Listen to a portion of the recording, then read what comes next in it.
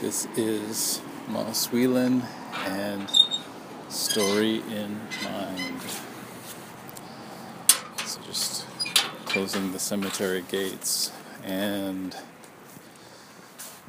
the question is the cemetery on the outside of the gates or on the inside of the gates?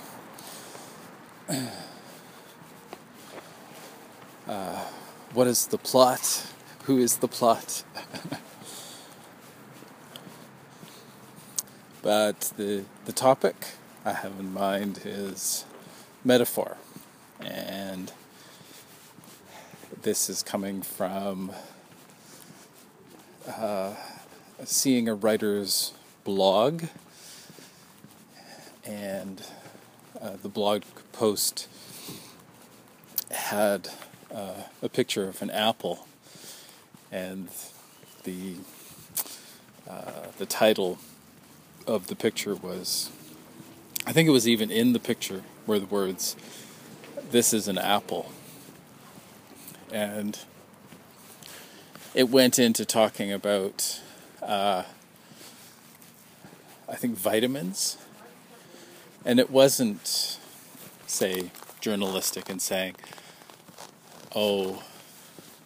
showing the different sides of the vitamin debate, whether we need vitamins or not. They were more anti-vitamin, but that's another story. My interest was this picture of the apple, and I was immediately reminded of this famous French painting that has text in it. It's a picture of a pipe, a painting of a pipe. And in French, it says, in Francais, it says, "This is not a pipe." And the meaning of it is that this is a painting of a pipe. It is not a pipe.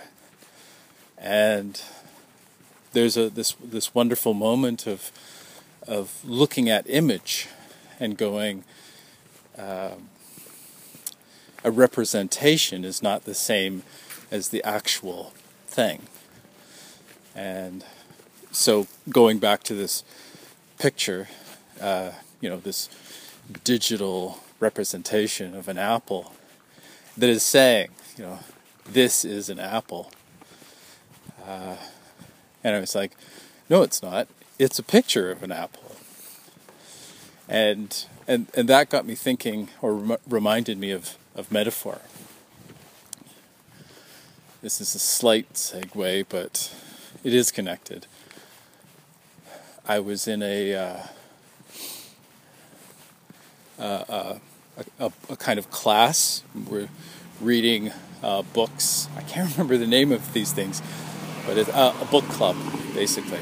And we're discussing, and somebody used the word metaphor, and what they wanted to say was analogy, which is means something is like something else, and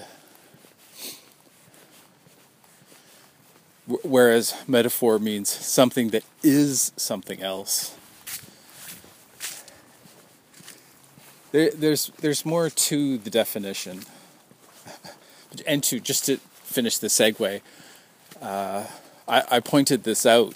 I said, oh, by the way, there's a difference between metaphor and analogy. Sometimes, most of the time, people let you get away with that kind of stuff. Wanting to share information, and but this didn't go down well, and the other person, got upset.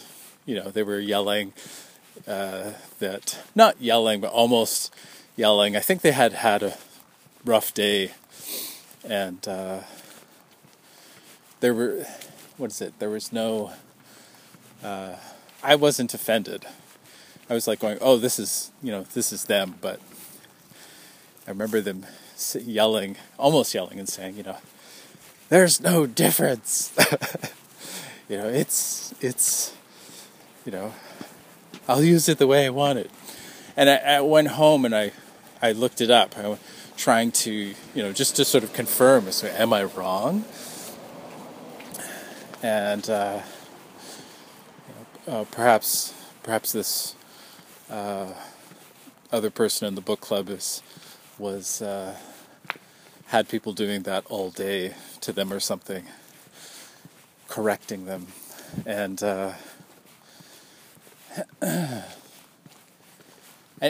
too, I went home, I looked it up, and metaphor, actually, there is a usage.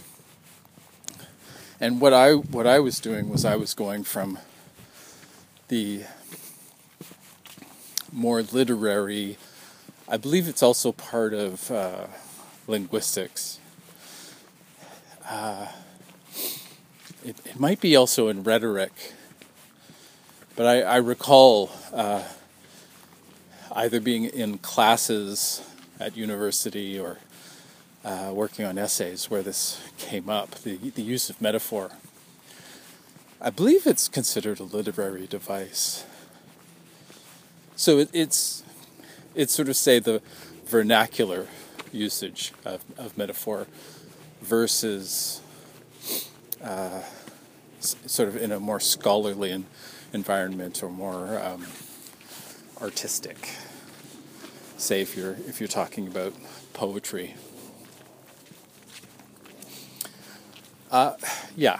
So I saw this, I think it was just yesterday, I saw this picture of an apple and with this slogan underneath it, "This is an apple." And that act to me was metaphorical. It's saying that the picture is, this object, this real life object of an apple. Maybe say a two-dimensional illustration is claiming to be a 3D object. Grown on a tree, plucked, sold in a supermarket. So, metaphor. A wonderful problem too. Why? And two, for myself, it's important in writing, and I want to use the right words. I want to convey as clearly as I can. And what difference does it make? And this is agreeing with the other person in the book club. What difference does it make, if I use the word metaphor versus analogy? I believe both go right back to Greece 2,000 plus years ago. Metaphor, definitely. And there is a history going on there. My literary connection to it is Homer, and there was a moment. I'm thinking. I'm not thinking of a specific moment, say in the Iliad, but I remember. I think it was in the Aeneid, which is a Roman homage to Homer's work. Was it Virgil? I think that was Virgil. So there's this Roman poet, writer, storyteller named Virgil, who shows up later in Dante. And there's this moment of describing a warrior, and I believe that it was, the metaphor was, this warrior was a scorpion. And if you went at it literally, you would say, that's impossible, right? A person is not a scorpion. But we're in the territory of art, artistry, using words a certain way. And this warrior in this epic poem that connects itself to Troy, it's called the Aeneid. I'm not sure if it's Aeneas, who is this Roman ancestor, mythical Roman ancestor, but the warrior in question, he is covered, he's wearing armor, that's one thing, much like, say, a scorpion, and then has, I think it's that this warrior has a spear, and just the posture, the sort of crouching posture, the spear, which kind of resembles a scorpion's tail, and say, poison in a way, that there's this element of death and danger to this character. And something magical happens. All of a sudden, what could have been described, and you could say, oh, there was this warrior, and he was crouched over like a scorpion, all, armored, and using the word like is an analogy, which is saying similar to. But when you say was or is, when you say something is something else, this warrior was a scorpion, all of a sudden there's this metamorphosis that takes place, kind of. And this warrior is closer to the scorpion. It gives us, whereas the analogy of is similar, gives us, we still get the flavor with the metaphor. We get this intensity, this bizarre, almost like shape-shifting that's going on.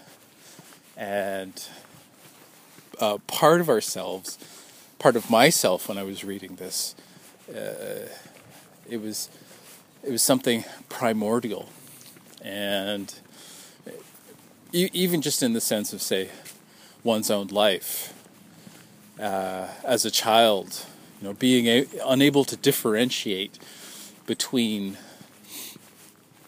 reality and fantasy. That the differences between both are blurred. Everything is very similar to the next thing. There's, the differences are not concrete. The world is still elastic, or our point of view, our perception. So that's one example. That's going back.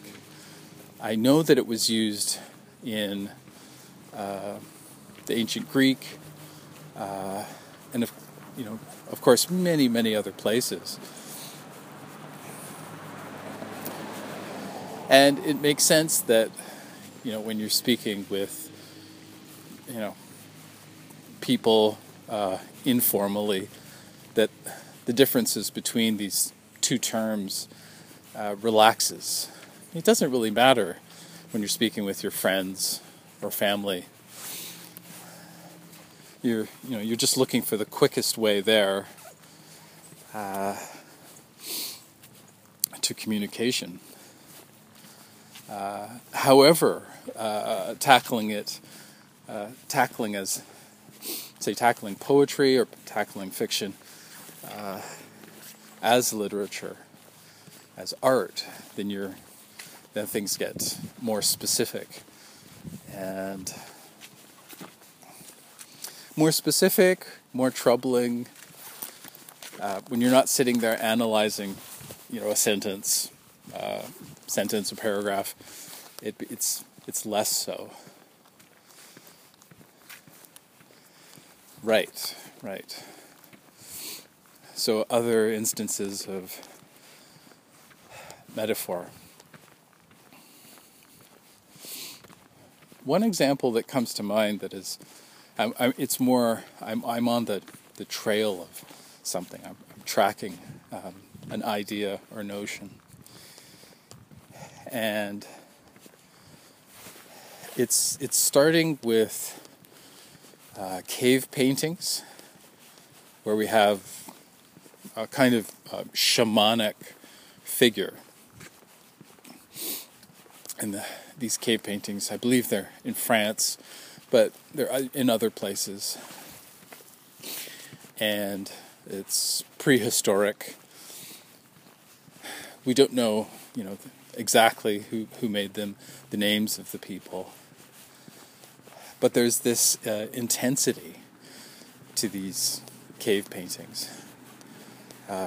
Some of them are incredibly accurate, whereas, say, you might also have stick figures. You also there's also these moments where the veil, the curtain that divides here and now with then and there, that parts, and you're able to connect with, say, illustrations of, I'm just wondering if they're bison or buffalo, but you get the idea that there's this animal they're hunting, and they want the hunt to go well. They want to connect with this creature. It's a part of them. It's a part of their lives, their livelihood, and so they're looking for ways to sort of bridge the gap. Shamans are able to do that. They have this role where they're able to fill those boots and have a foot in either world. And there's a kind of metaphor going on that, in this attempt to connect and to, say, appease or to divine or control fate, it's like, how can we steer things in a prosperous direction?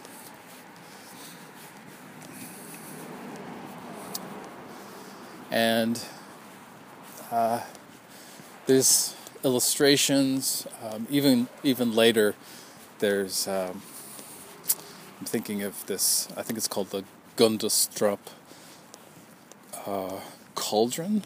It's this big golden bowl, and many cultures around the world have, from, say, American, meaning North and South America's, shamanic figures wearing antlers and furs, bones, dancing, drumming, and then going over to Europe and Africa.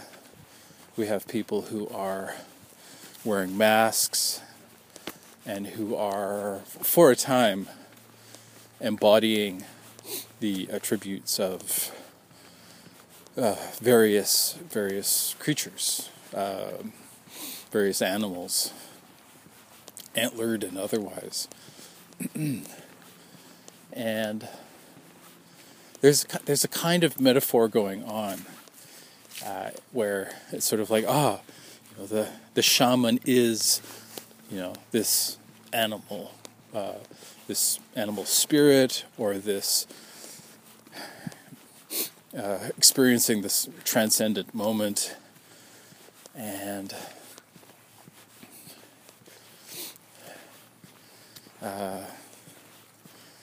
so the shaman is more than. We can see it in our modern interpretations, our religions, where often say there's a figure who's transcended and who has become usually it's something greater, but who has connected with something beyond themselves. One of the notes to myself I made before this episode was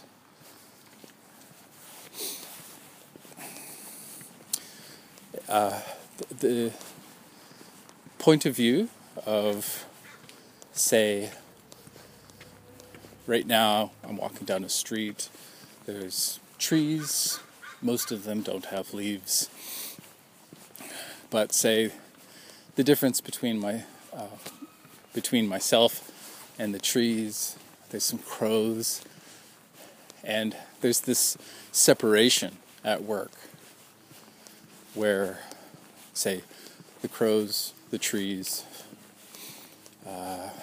various other parts of the image that I see, this moving image, there's this differentiation or separation. It's not one whole complete thing until I start to see it that way. Say, take a step back and see it as a picture.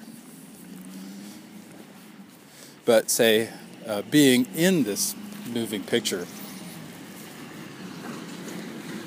I divide it with, my identity as the viewer. I'm within this setting. Obviously, the crow, the tree, I am not those things. Obviously, that's logical. However, that's a point of view, and I find it interesting to play with that, to step away from that, and encounter a bit of the metaphor by considering, that the difference between myself and the tree, and the crows, say, we're made of the same stuff.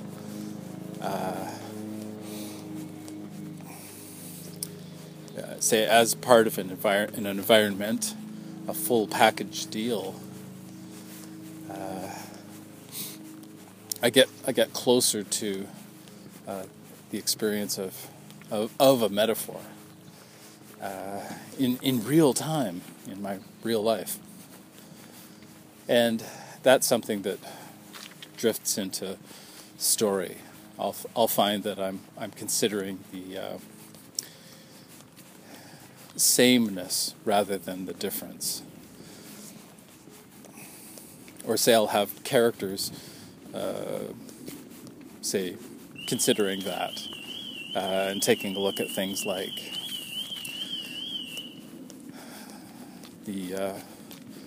say, what takes us to war?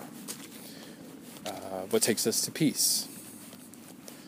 Why aren't we just continuing with war, right? Total domination.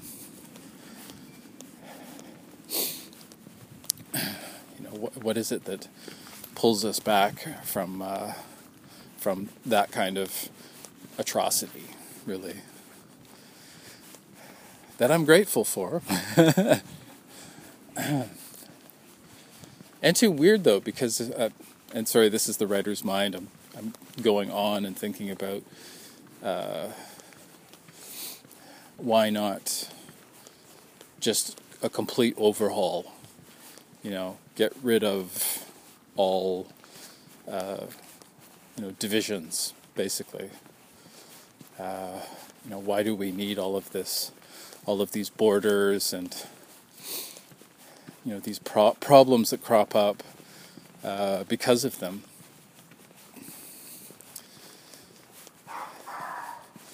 Thinking Doctors Without Borders.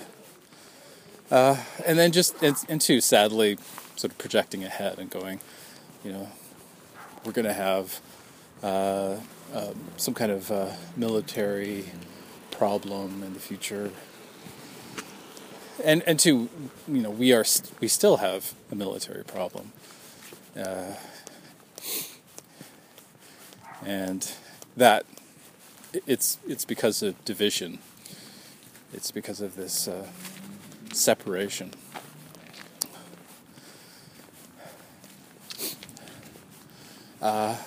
Jumping back to Greek mythology, you can see metaphor in characters like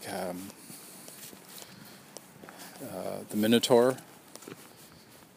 These kind of hybrid characters, which have a mixture of humanity with animals, usually. But people are, see various metamorphoses, like turning into trees. I think Daphne, that was one, running away from a deity, or having dealings with deities and being transformed into something else. I mentioned Arachne a while ago, and because of this interaction with, I think it was Athena, in this contest, and ego and bragging, that this weaving woman gets turned into the first spider, I think. And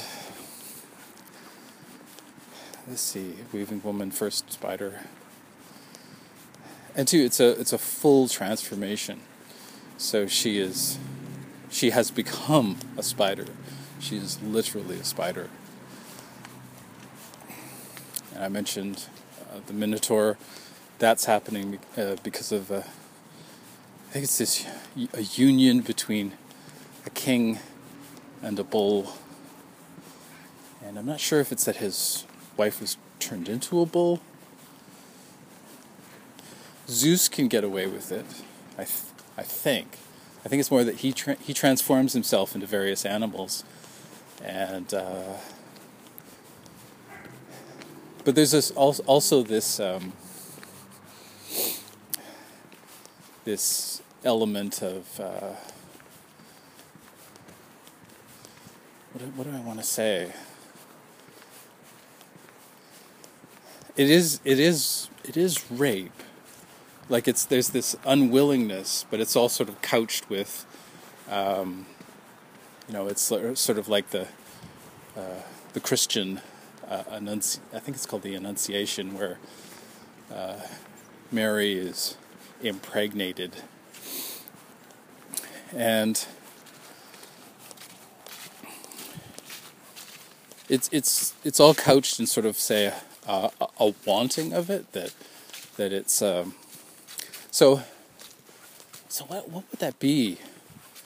Because I'm thinking of consensual, right, and sort of thinking about if is that consensual? It's a bit off topic, but actually it does address the issue of metaphor, of somebody being something else. That there is this a retelling of a shamanic experience. Here's somebody who's able to transform into a different shape. These deities, when they arrive, it's made to be this. It's made out to be this sort of benevolent or good thing, but I'm also thinking of events where it's not, and so I'm trying to sort of go like, what was the mindset of these people and the storyteller, and why would they tell stories like that? Perhaps it's sort of say, here's this terrible tragic event, but something good is coming out of it. That's not right either. I'm also thinking of events. I think it's Medusa, that sort of one of the tellings of Medusa had it where she was, I think it's that she was raped in a temple, another deity's temple, and then that deity cursed Medusa, something like that. And I'm going to continue, and it's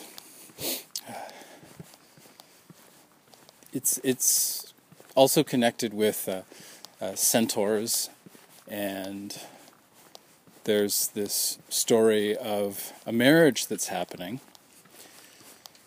and the centaurs are invited, but they're very unruly, and they're not civilized compared to, say, the other people at the wedding. I'm not sure too if it's a wedding between the, say, humans and centaurs, but the whole subtext of it is that there is this civilized, and then there's the animal, and the centaurs are closer to the animal, that they have this problem with being orderly, civilized. It's weird too, because say now, we would look back and say, oh well, they were very uncivilized. But even today, you see things on the news, or say even walking down the streets, that there are people who are barbaric, and it's not such a leap to imagine desperate times where people will throw off the mantle of civility and do horrible things because they're desperate. And two, I'm sure that most people are tested sometime in their life, and they have to make a choice whether they're going to put aside ego and treat others in a way almost like a sacrifice. You just give up who you are in order to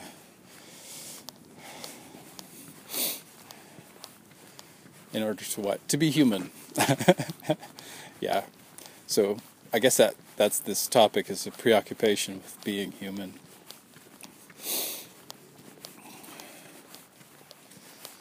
I'm still disturbed thinking about Greek deities and just showing up and taking people, and it seemed like it was many sides that you could say, have a goddess show up, and everything is turned upside down, or you could have a god show up, Greek god, and turn things upside down.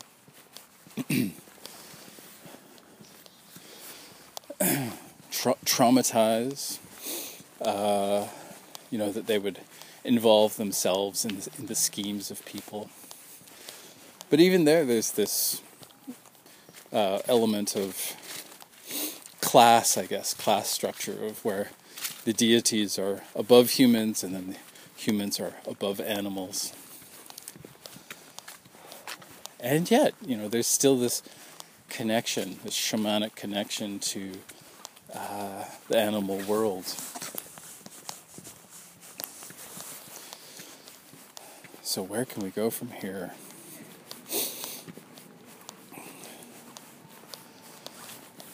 just jumping back to the painting of the pipe, and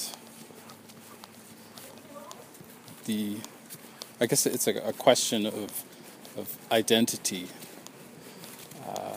I can recall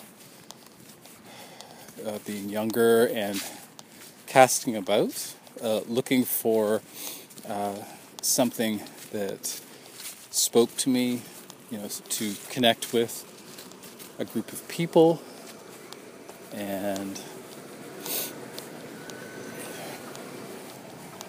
it wasn't enough to be myself. I'm looking outside for definition, and in watching, say, interpretations of this. Right now I'm watching old episodes of Buffy the Vampire Slayer because I haven't watched the whole thing, and it is good. From my point of view, it shows the struggles of high school at this stage. Just finished the first season, and there's a crow. Topic, metaphor. So there's struggles in high school. Let's see. While the show was on TV, I was off gallivanting. I wasn't near a TV set. I was definitely involved in quote unquote the real world, and yeah. Metaphor, but I was connecting to an imagery during the 90s. I'm sure that every generation does this, and every person in themselves that they identify in saying, I am that thing, or that thing speaks to me. I am more like that than something else.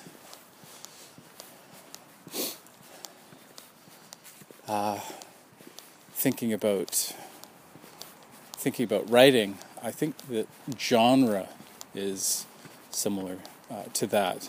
That writers, artists, poets are attracted to certain genres.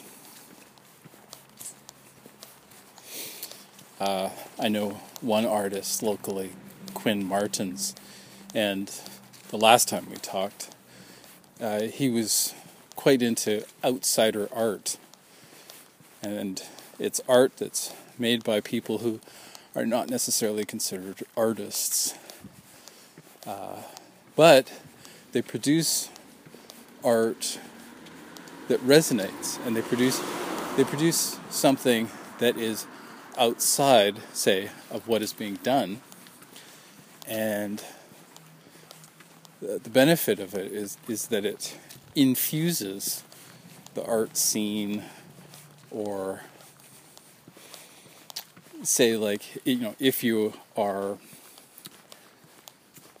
a scholar of art, or say that you are a practitioner and you're a painter and you're looking for something fresh and inspiring, that you can go to these people doing outsider art, and you can see something that is breaking the boundaries, and I mentioned Corby Cuff yesterday, I think, and another local artist, and he that's what he was going for. He was going for less definition, say.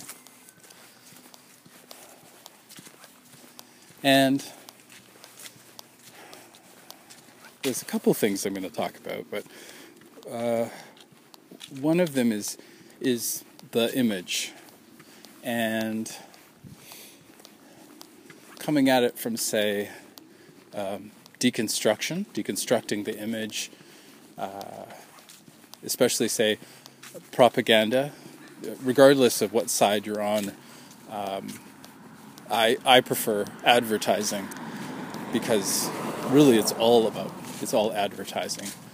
And one of the ones I remember, the images, it was an advertisement for an Italian food product.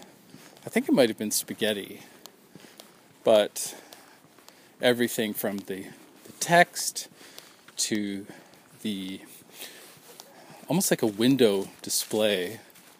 So it's text, window display.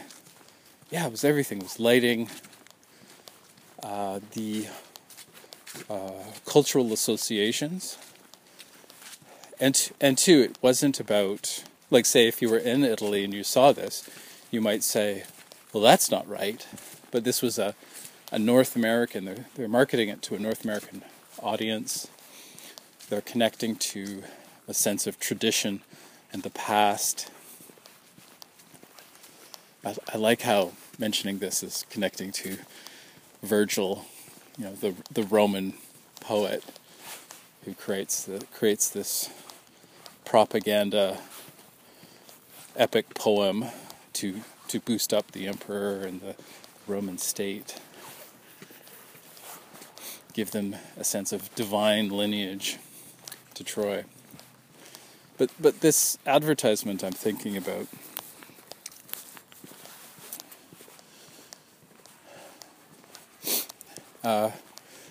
it brings me back to the pipe that is not a pipe.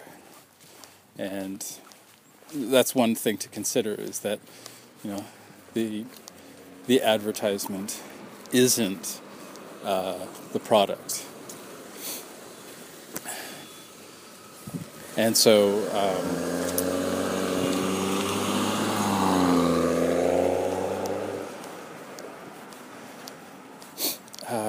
but deconstructing, unpacking, as if it was a poem, and that's the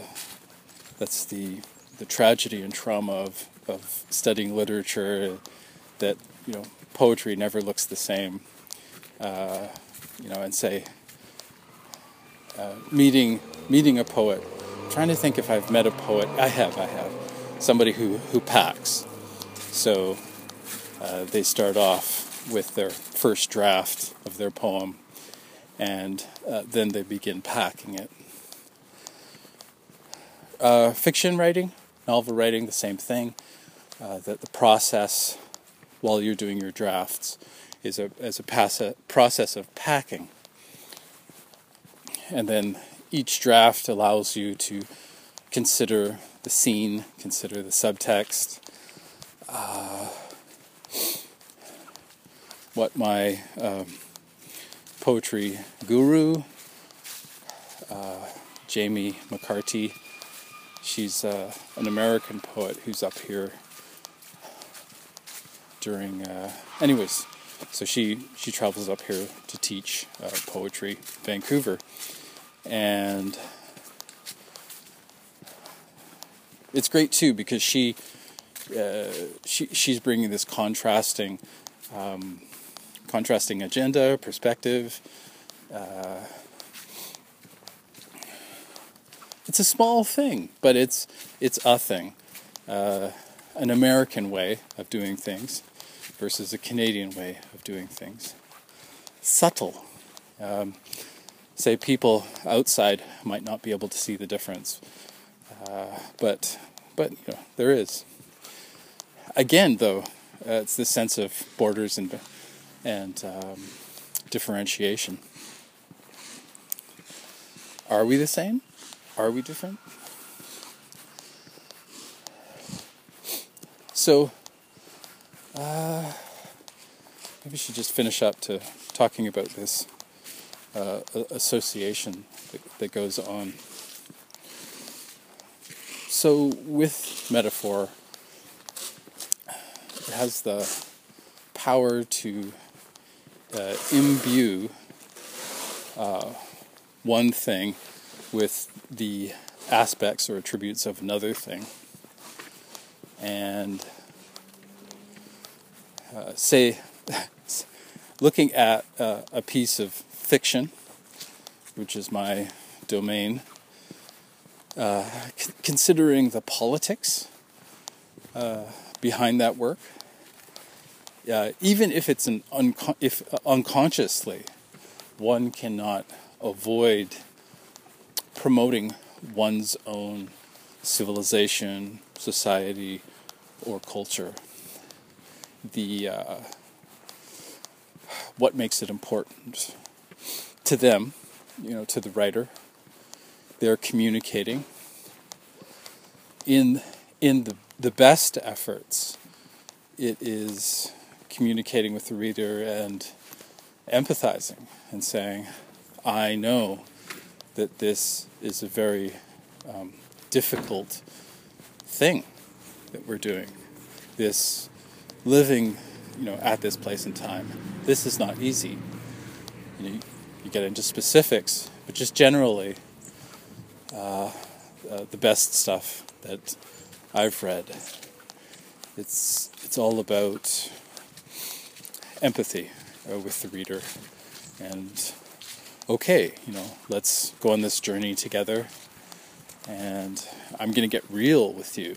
I'm going to get really real, and we are going to get through this together. For me, it's all about considering, so going to the root of the problem and the cause of our social ills. Why do they exist? Why aren't we just tackling them, obliterating them? Why? Say for myself in Vancouver here, why don't I see, posters up in the bus shelters and ads? Why are they hitting me with these car ads? Say Google ads. Why are you hitting me with these car ads? And why don't I see ads that promote self-esteem? And perhaps the manufacturer or advertiser would argue that, if you buy these products, it will make you feel better. But, shoving aside the symptoms, I want to address the cause. And in that, I have a lot of empathy for the reader. I know what it's like. This thing that is missing, and that we're hungering for, and we're being thrown these basically empty boxes, empty products, and this is, I can't get away from the the politics that I'm addressing, and it's a puzzle to figure out, well, how can I communicate? How can I address say these concerns? I'm still seeing the same promotions for mental illness. I don't really see any sort of pullback except things like drink responsibly. Well, how about we get to the root of why drink at all? Why is it necessary to, what is the, I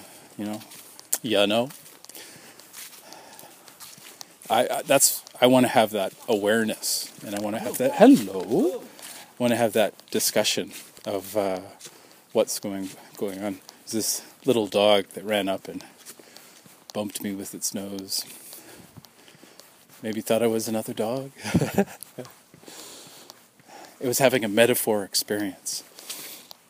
It couldn't tell the difference between itself and, I want to say, his master's voice, which is a reference to I think it was RCA, which was a record company. So this would be vinyl, round records, and let's see. It's sort of a segue, but for RCA, they had this image of a dog who is listening to a record player, and I believe the slogan was his master's voice. That there's this confusion that the dog is having in this little advert logo. The dog is sitting there and sort of head cocked to the side, listening. He can't tell the difference between the master's real voice versus the, in a way, the image of the apple that I first mentioned, that it has a trouble distinguishing between, in a sense, the reality and the fantasy, or a word that I got from Quinn Martins locally was, I think it's similitude. Is it similitude? It's not similitude. It's something like that, where it's a copy, and I don't think I have it quite right. I hope I'll come up with it. It is an S word, and it in art, in theory, but this also goes into literature as well. That there is the actual thing versus the it's almost like, say, the virtual reality. It's not a real thing. And so, in his master's voice, what interests me is the confusion of not telling the difference between what is real and what is not. What is imagery? There's an argument, to keep it going, that, say, right now I'm walking down a street, sunlight, it's another nice blue sky day. I'm sure there'll be rain tomorrow. But, blue sky, light shining through these empty trees. And, let's see, the painting or photograph or illustration, the argument is that is a real thing. It is a photo. It is a digital image. It is a painting. It is not the actual thing. I'm just going to go up and touch a tree just to get grounded for a second. The tree is real. I felt it. I felt its bark. It was like ultra old, callous, dry skin, with some sort of dusty lichen,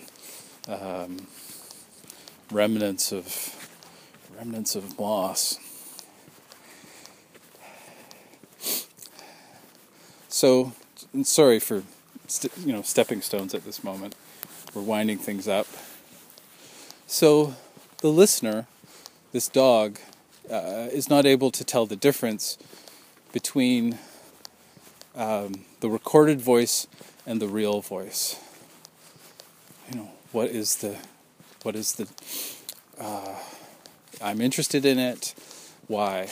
I'm interested in the whole thing because Master, that I don't know if you've had a pet or especially a dog, but there's this element of role in a relationship like that, because there's almost like, say, an alpha male, and also within say training the dog, that a dog can, say, pick up cues and be, in a way, more civilized than if it's not trained, and its behavior, it will act, people will perceive it and go, oh, well, this dog is not well behaved, improper behavior, depending. Some dogs seem almost like, say, over structured, they have too much restraint in my mind. I like dogs that will have fun, and can run around, but then also will sort of not attack people, not bite people, and the whole barking thing as well. It's a bit much. Or say within context, within boundaries.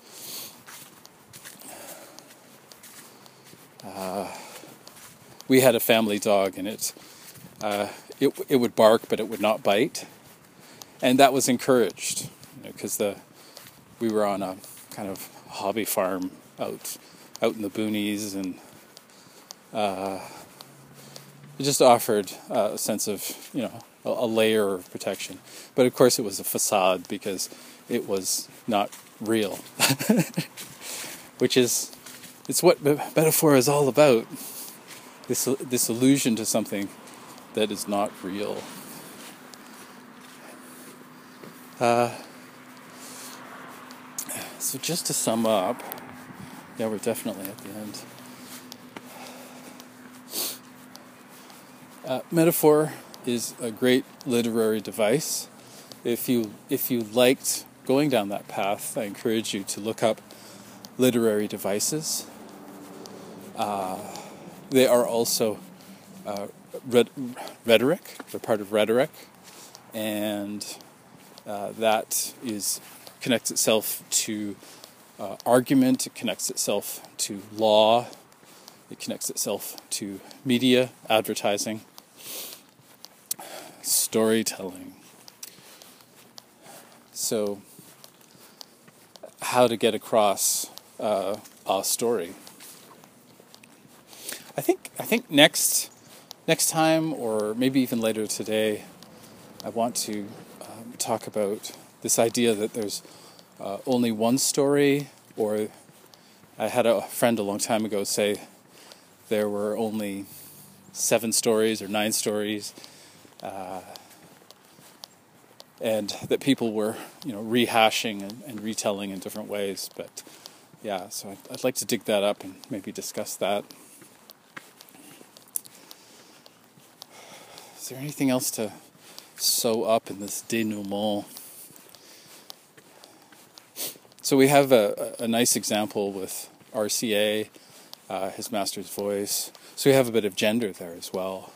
We have master, which denotes this relationship of master and servant, master and slave, domination, something above yourself. That I think I want to end on just a note of being unable to tell the difference between the two, and technology, that we are even farther along. RCA could now, have a. I'm not sure, how you would show a MP3 player now. Would you have the symbol for a file or just the arrow for play, and the dog considering this, music that it's listening to or the video. And just ending on the importance of being able to distinguish between reality and artifice. A recording, and there's a bit of thought there as to artificial intelligence, say, and handing over our information and so on and so forth.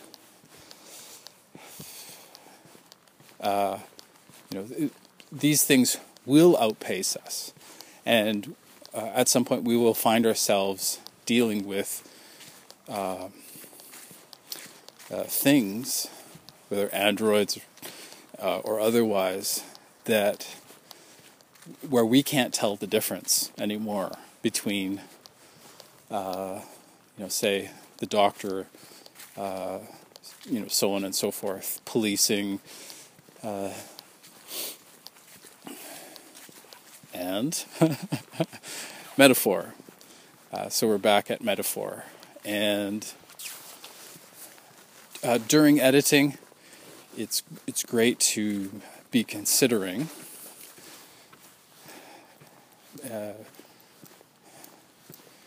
it adds a hit. I'm curious as to whether people who experience it perhaps for the first time, if they would feel a bit off and say, "Oh, your grammar is wrong." And then you say, no, it's a metaphor. And then they say, "Well, this is a bit artsy-fartsy, don't you think?" People are going to get a little confused. These are simpletons that you're writing for, not a literary crowd. And on one hand, I go, huh? And then on the other hand, though, I go, I'm curious about that. And thank you for the opportunity to speak more about presenting a situation where the differences between two things blur. All right, take care.